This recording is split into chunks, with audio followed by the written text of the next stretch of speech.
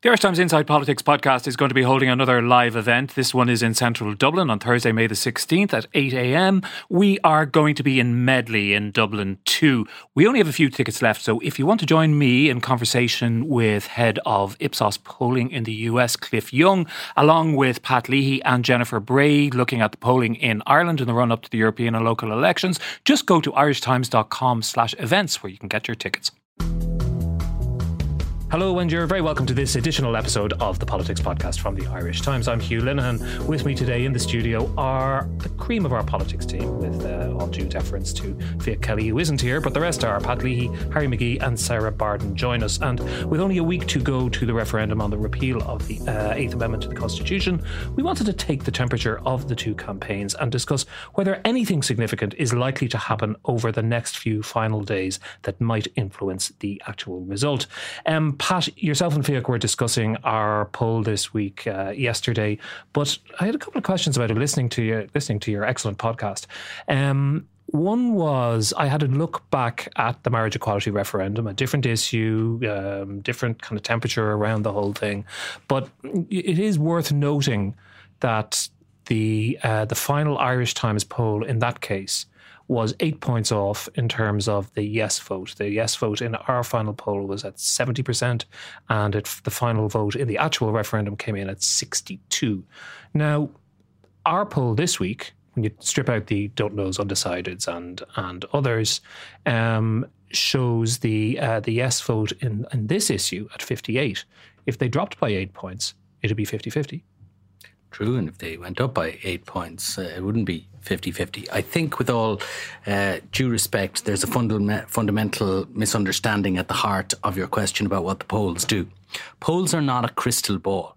They're not a predictor of what's going to happen in the future. They're a read on the landscape as it is at a point in time. So the poll before the marriage referendum took the temperature of the political landscape with regard to that question, I think 10 days in advance. In that now we simply cannot say for sure whether that poll was incorrect or whether the ground moved in the last 10 days, and especially in the days right up to polling day. But we do have some other indicators which tend to suggest that this is what happens in the run-in to polling day, especially in referendums. So never mind the marriage equality referendum, but if you look at the referendums that the last government also ran on judicial pay, on Oireachtas inquiries, on children's rights, on the Seanad, on the establishment of the Court of Appeal, all of those showed in the last 10 days, 2 weeks, a week or so, depending on when the last poll was taken, they all showed movement as between the final poll and the result on polling day. Now, interestingly, for the purposes of this referendum, they all showed, they were all proposals by the government, as this referendum is. And they all showed movement away from the yes position. In some cases, quite dramatically, 8% was actually the least of the movements away from the government position. So that is one thing that will give the No campaign some heart from these figures, that it is within, albeit that there's a substantial lead, it is within shouting distance, albeit a very loud shout, of catching the Yes campaign. But it will require something like that to happen again. And I think delving into the data and considering the campaign and looking at the reporting of the campaign, that there are reasons to suspect that that sort of movement is less likely, or at least less likely in those proportions in this campaign. Just one of those is the extent to which people's votes appear to be firming up. 96% of all voters say they are either certain, very unlikely, or probably unlikely to change their votes. So this has been going on for a long time. The campaign has been going on for a long time in either declared or undeclared form.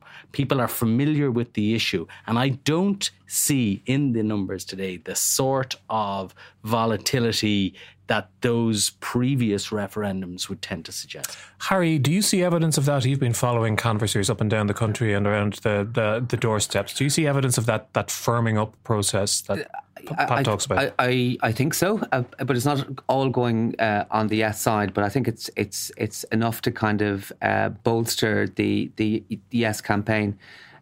I've spent nearly a month kind of going around the country just trying to kind of gauge the mood and gauge the temperature.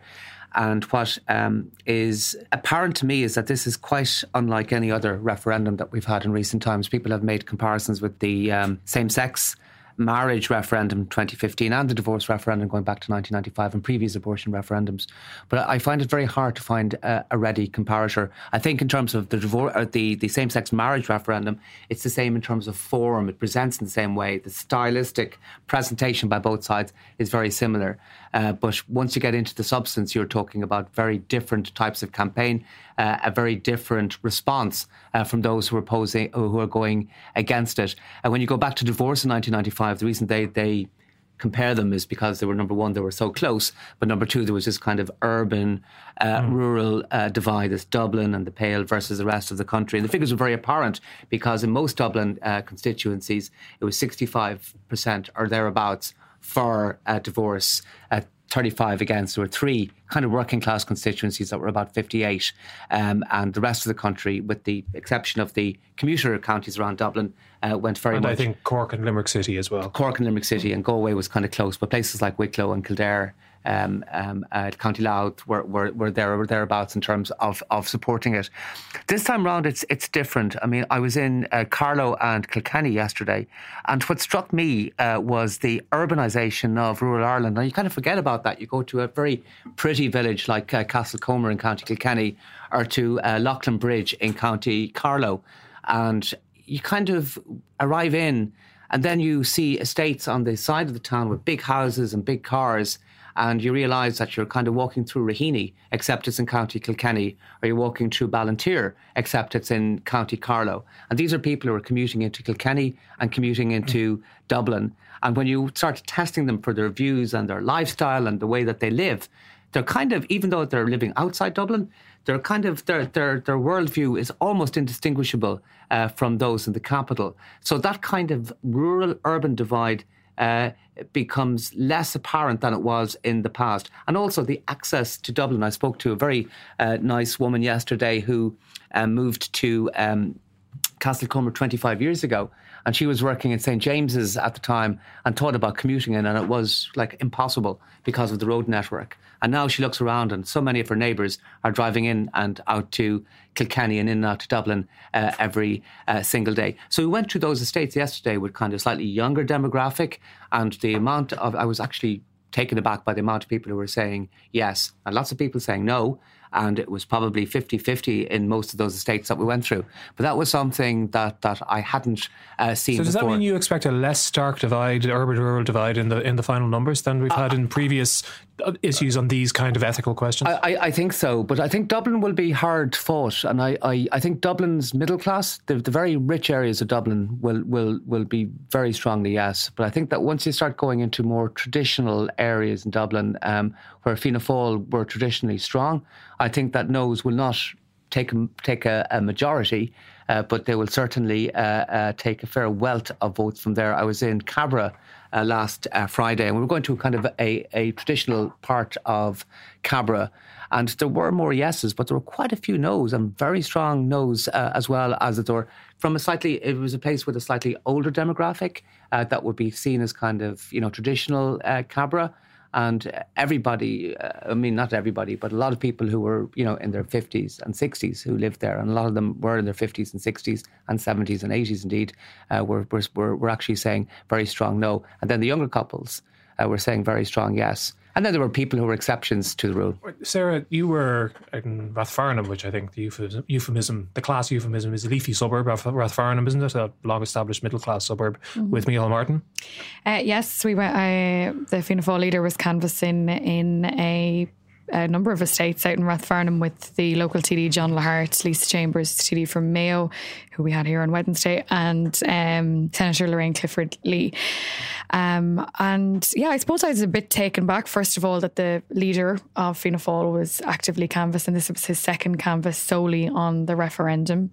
He did another one yesterday morning with in Dublin Bay South with Jim O'Callaghan. He's planning another one on Dublin South, in Dublin South Central with the Senator Catherine Ardell. I was just a bit taken back that he was not just canvassing, but actively canvassing, which you say, what's the difference? But he was really making his point to the residents in the couple of the states that we visited. For example, let's say there was a lot of families who were kind of swinging between yes and no. They weren't necessarily very comfortable with the absolutist position of the no side, but they believed that the 12-week proposition was too far for them.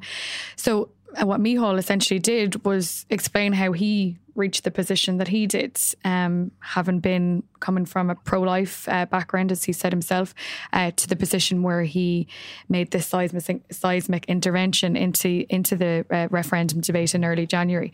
And it will come as no shock to Micheál Martin that the idea of him sending out leaflets or handing out leaflets with the Together for Yes sign, or indeed arguing the merits of repealing the 8th Amendment on the doorsteps, will irk a lot of his party supporters and many within the parliamentary party. But it seems that Micheál now has made a very conscious effort, bearing in mind that when he made his contribution in January, he said he wouldn't participate in the referendum campaign. He changed his mind.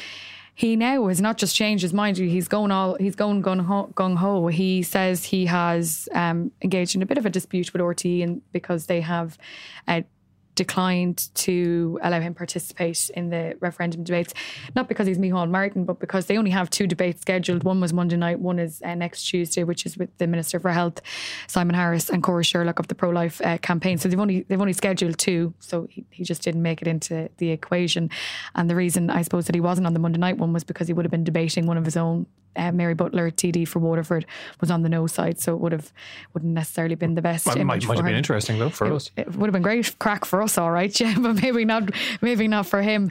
But he seems to be very conscious that there are posters all across the country with a picture of the Sinn Féin leader Mary Lou McDonald on it. He is conscious, of course, of the fact that if the referendum passes, it will be photographs of Leo Varadkar, the Taoiseach, going across the globe into international media outlets.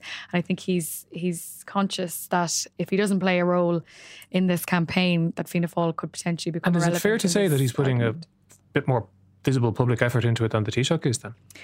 Well, the Taoiseach has done a number of canvasses in his own constituency with no media presence. But in terms of what the Taoiseach has done publicly, he's done one canvass on Wednesday morning, which, as I said here during the week, was a complete catastrophe and a circus, to say the least. There was a situation where we were chasing after him as he walked from Tara Street Station to government buildings, and he managed to talk to a sum total of about 8 people, 2 of whom were yes voters, but were leaving the country this weekend to go on their J1 visa. Another one who was ineligible to vote. So look, didn't quite follow him on Wednesday. I think there's an onus on the Taoiseach to, I suppose, debate the proposals. And he has, as Pat reported earlier in the week, has said that he won't participate in any debates. And I think that potentially that could be something that damages him in the long run, because we all remember, we all sat in this room and written many a column inch about the former Taoiseach refusing to participate in debates, and it became a situation where he was chased by a journalist dressed as a chicken from the Sun newspaper, and this image followed Enda Kenny up until his departing day as Taoiseach.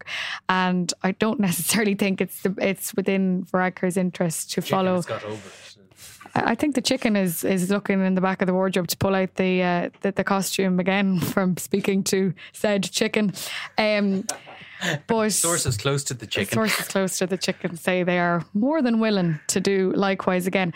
But look, I think Varadkar is going to do a number of media interviews. He is intending proposals to do one with this organisation. He is on the 6-1 News on Tuesday. He's on Sean O'Rourke this morning. He is doing the last word on Matt Cooper. So he's doing a number of high profile media interviews, but he seemingly isn't willing to go as far as debate someone from the other side of the campaign. Pat, given all that, with 6 days to go before polling day, if you were in the no camp, what would you be doing to try and turn around the numbers as they are at the moment? And if you're in the yes camp, what would you be doing to try and staunch any further losses? I think both of them would be trying to do a couple of things, some of them different, some of them the same. they'll be trying to get out their support, get out the vote on the day. They'll be putting infrastructure in place to get people to polling stations to make sure that their supporters turn out on the day, because it's not the electorate that decides; it's the voters who go to the polls on the day to cast their votes. There's a little bit of an advantage inbuilt in that for the no side, I think, and that's because if you look at the age breakdowns in this referendum, they really are quite stark. I mean, yourself and Harry spoke earlier about the urban-rural divide. The biggest divide, this is quite a starkly divisive referendum, and the biggest divide is along age grounds. If this referendum was held only amongst those under 50, it would romp home. If it was held amongst those over 50, it would go down in flames. And older people tend to be better at turning out to vote. So that's a bit of an advantage for the no campaign. On the other hand, the better off you are, or better off voters, are also more supportive of the campaign. And they also tend to be better so do those things cancel each other out? Turning out. That would require an algorithm such as I have not yet designed, Hugh. But it emphasises the need, I think, for both sides to get their supporters out. The yes side, I suspect, will try to concentrate on the things that have worked for it so far. That is the concentration on the hard cases, on rape and fatal fetal abnormalities and so forth. It will also play to probably its most powerful argument, given the state of public opinion, which is that if you want to change Ireland's abortion laws, you must vote yes. We have discussed it numerous times in this studio that the single biggest message from all the polling that we've done over the last 2 years, and it's evident again today in this poll, is that there is an overwhelming majority of people who want to change Ireland's abortion laws. Now, there are, as Sarah pointed out correctly earlier on, there is a minority of yes voters who think that 12 weeks goes too far, and more of them that are slightly uneasy with it. But they are still saying that they are yes voters. They are still saying that, notwithstanding those concerns, they want to see a change in Ireland's abortion laws and they will vote for that. So if I was on the yes side, I would be making no voters own the consequences of their choice, that there will be no change, that you will be saying... So it might be that line of, imagine what it's going to be like if this isn't... Well, it's very easy to imagine what it will be like, because it will be the way the it is right now. It'll be the same as now. On the no voters side, I think you will see them push... I think they will push the 12 weeks thing. They say that their research shows them that many people are as yet unaware of it and regard it as extreme. So they will hammer the 12 weeks message, and they will also hammer the don't trust politicians message. But they have yet to successfully break out of their own core votes. To an extent, the narrowing of the race is voters coming home to their natural homes. No, the no side still needs to get people to change their mind. That's not impossible, but it is a tall order. But it does seem to me, Sarah, that, I mean, you just look at the figures and essentially there is a 15-point lead for yes over no right now. So that requires something dramatic to happen to affect the mood of the electorate. An extraordinary television programme of some sort, some revelation of some sort, something really quite dramatic need to happen. Yeah, I think so. I mean, look, as Pat says, polls are just a snapshot in time, but I think every poll has indicated a majority for repeal. I think you're right. Something really dramatic would have to happen in the referendum campaign to swing it towards the no side. That's not to say that the result is a foregone conclusion, and it's not to say that it won't be an extremely tight result, because I envisage that it will be. But I do think that given the efforts of those opposed to repealing, bear in mind those who are in favour of repeal haven't had a great campaign, needless to say. Those who are against repeal were first out of the traps. They were well resourced. Their arguments were the exact same for 10 years, 15 years onwards. Their message was defined. It was clear. Those who were in favour of repeal are chaotic, to say the least. Really? Chaotic is the word you'd use? Yeah, because unfortunately for them, they didn't have the political expertise that they needed to run a politically viable campaign. And what essentially happened was political events over the past 2 weeks with the cervical check controversy meant that the attention of politicians and their biggest advocate, the Minister for Health, Simon Harris, was diverted. And so therefore, those crucial 2 weeks in the final 3 weeks of a campaign, nobody was discussing the referendum campaign. And they seemed a little bit lost because of that, because they didn't have the support of politicians who they desperately needed. The pro-life campaign and the Save the Eighth campaign have had the message defined, and it hasn't necessarily worked for them so far. They had a good week this week, but that was probably because the Yes side had a bad week. The TV debate, they had a very clear strategy in the TV debate to make Peter Boylan, the chairman of the Institute of Obstetricians and Gynecologists, he was their firing line. And they succeeded in unnerving Peter Boylan in the referendum debate. And their contributor, Maria Steen, did exceptionally well in the debate. But over the next number of weeks, the politicians' eyes are firmly back on the referendum campaign. As I said, Micheál Martin is out, Marilyn McDonald is out. There's a big event in Athlone on Sunday for the Fine Gael side. All of their heavy hitters, the Taoiseach, Micheál Martin, Mary Lou, Simon Harris, Simon Coveney, who, in fairness to him, for all the to and fro he did at the beginning of the campaign, has now become probably one of Fine Gael's strongest advocates for it, for the referendum. Pascal Donoghue, etc., etc. The list could go on. These guys are going to be filling our airwaves for the next number of days, whereas for the Save the Eighth and the pro-life side, the same people will be reappearing. And so I think it would take something essentially very dramatic for the... Do you agree with that, Harry? To reverse. I think the Save the Eighth and Love Both campaigns have realised that they're not going to get the backing of all the senior politicians, so they have looked at alternative ways. And I think their strategy has been composed of two things. I think they view the traditional media as being kind of against them or kind of slightly hostile. They can sort of adopt the mantle of insurgency in that kind of situation, which is not always the worst one, especially these days. No. And I mean, we saw it during, like, for example, if you look at some of the European treaties, that the whole political establishment was in favour of them, and you had a kind of a ragbag collection of people who were against, but they succeeded. And I mean, for example, one of the themes that they have pursued relentlessly has been, we can't trust politicians, and that has had so much purchase on the doorsteps. There was a woman last night who said I wouldn't trust a politician to buy a stamp. And I hear it again and again. There's a cohort. I mean, the argument is a banal one. If you don't trust politicians, you can, throw them out of the next election. Yeah. And it's a flagrantly anti-democratic thing to say, but it does have purchase with people. They've invested an awful lot on the ground war. I mean, if you look at their campaigns, some of them have been canvassing since 2016 continuously. They've been preparing for this for a long way. So they are trying to bypass the media in the way perhaps that Sinn Féin bypassed the media when it felt it wasn't getting a fair crack of the whip.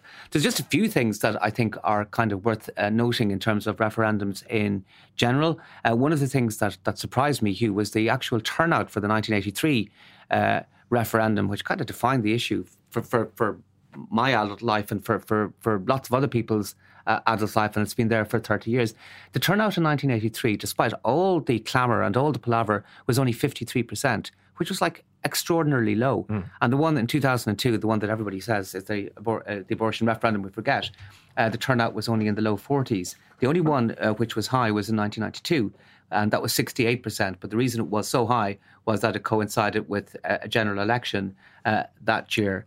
And just in general, in terms of polling for referendums, it has been inconsistent over the years. I think this is a more substantial issue that people care more about. And I would hesitate to compare it, for example, with the Shannon election, which most people didn't really care about. Sure, and some people will use it as a protest vote. In 1992, the polling in the referendum was way off, even in the run-up to it. There were three issues, information travel and the substantive issue in relation to suicide. And that third one was actually defeated. But the polls in the run-up to it were saying 65% in favour, 35% against. But having said that, people in the last couple of weeks, the number of people who don't know or who didn't profess an opinion on the dole, in my experience, has fallen, and people are hardening their views. And to me, what I saw in the opinion poll when it appeared in the newspaper yesterday morning didn't surprise me, because I think it reflects very well what's happening in the ground. I suspect that gap will narrow in the next week, and it could be 3 or 4 points between both sides when it comes to it. But if we did, and will be hard. But if we did end up with a low turnout, for example, which seems quite possible, a lot of people are just turned off by this or don't want to engage with it, which I think explains some of those low turnouts and that you mentioned there. I wonder, who benefits or who doesn't benefit, Sarah, from a low turnout. Well, a low turnout would benefit the retain the eighth side. That's acknowledged across the spectrum, but it depends, I think, on who makes up the low turnout. So anecdotally, you hear from a lot of older rural men who don't want to engage at all and say they won't vote. Now, the no side would hope that they are natural, no voters, and they would be, but many of them appear to be stepping back. There is a sort of a movement feel amongst many young urban people on the yes side, in the way that there was in the marriage equality referendum, and I think that they will turn out in big numbers, and they wouldn't be traditionally big. You wouldn't necessarily get a big turnout. That's the enthusiasm side of things, isn't it? So it depends on who makes up that turnout. Essentially happening with the younger voters. We also, I don't know if anyone else saw it, but there was a video outside the Temple Bar repeal shop last night where there was a queue for an hour and a half for people to get in to purchase. But that doesn't necessarily translate into people actually going out and using their vote. No, because but it is reminiscent of some of the enthusiasm in the marriage equality. Yeah, but it's reminiscent of it. The results of the same-sex marriage referendum would say that we envisaged that all those who registered in a last-minute panic to vote in the same-sex marriage referendum, that they were going to use their vote and that they were going to use their vote to support same-sex marriage. That didn't translate when it came to the final result. That is not to say it won't happen at this juncture, but I think what Pat is talking about is there are a number of men in a certain demographic and within a certain age group who are saying, this isn't for me, this isn't a conversation that I need to have. But they're voters. They go out and vote at every single referendum campaign. They're more likely to vote than those who are queuing up outside a repeal shop in Temple Bar. I know one of the things I generally get a feeling from just observing social media, talking to people, that is there's a widespread sense of exhaustion around about this, and you hear this from campaigners. Tell us about it. What do you think we feel? Yeah, and in fact there was a welcome bit of levity this week, and you could sort of sense the relief at the levity. There was the incident with the big no on the side of Ben Bulben. Not the first time Ben Bulben has been used for propaganda. Has been used as a billboard for a campaign of one sort or another. Some people will know. There was also, I think we were really all taught a lesson as podcasters here by, if you really want to make an entertaining podcast, it was pointed out to me in no uncertain terms on Twitter this week that we are going about it the wrong way. Let's have a listen to this. You're going about it the wrong way. I'm going about it. Well, actually, you're going about it the wrong way as the guest on this podcast, Pat. Have a listen to this. When people talk about people buying abortion pills on the internet, this is not about abortion pills. No, I know, but I'm saying that's one we have 40 minutes to do an interview about this. So can we talk about the issue, or else I'm going home? I'm fed up with this. Listen, I don't go. You told me this will be a fair. It will be. It's not a fair. I'm on the same. You're a fucking bollocks. Can fuck off here now.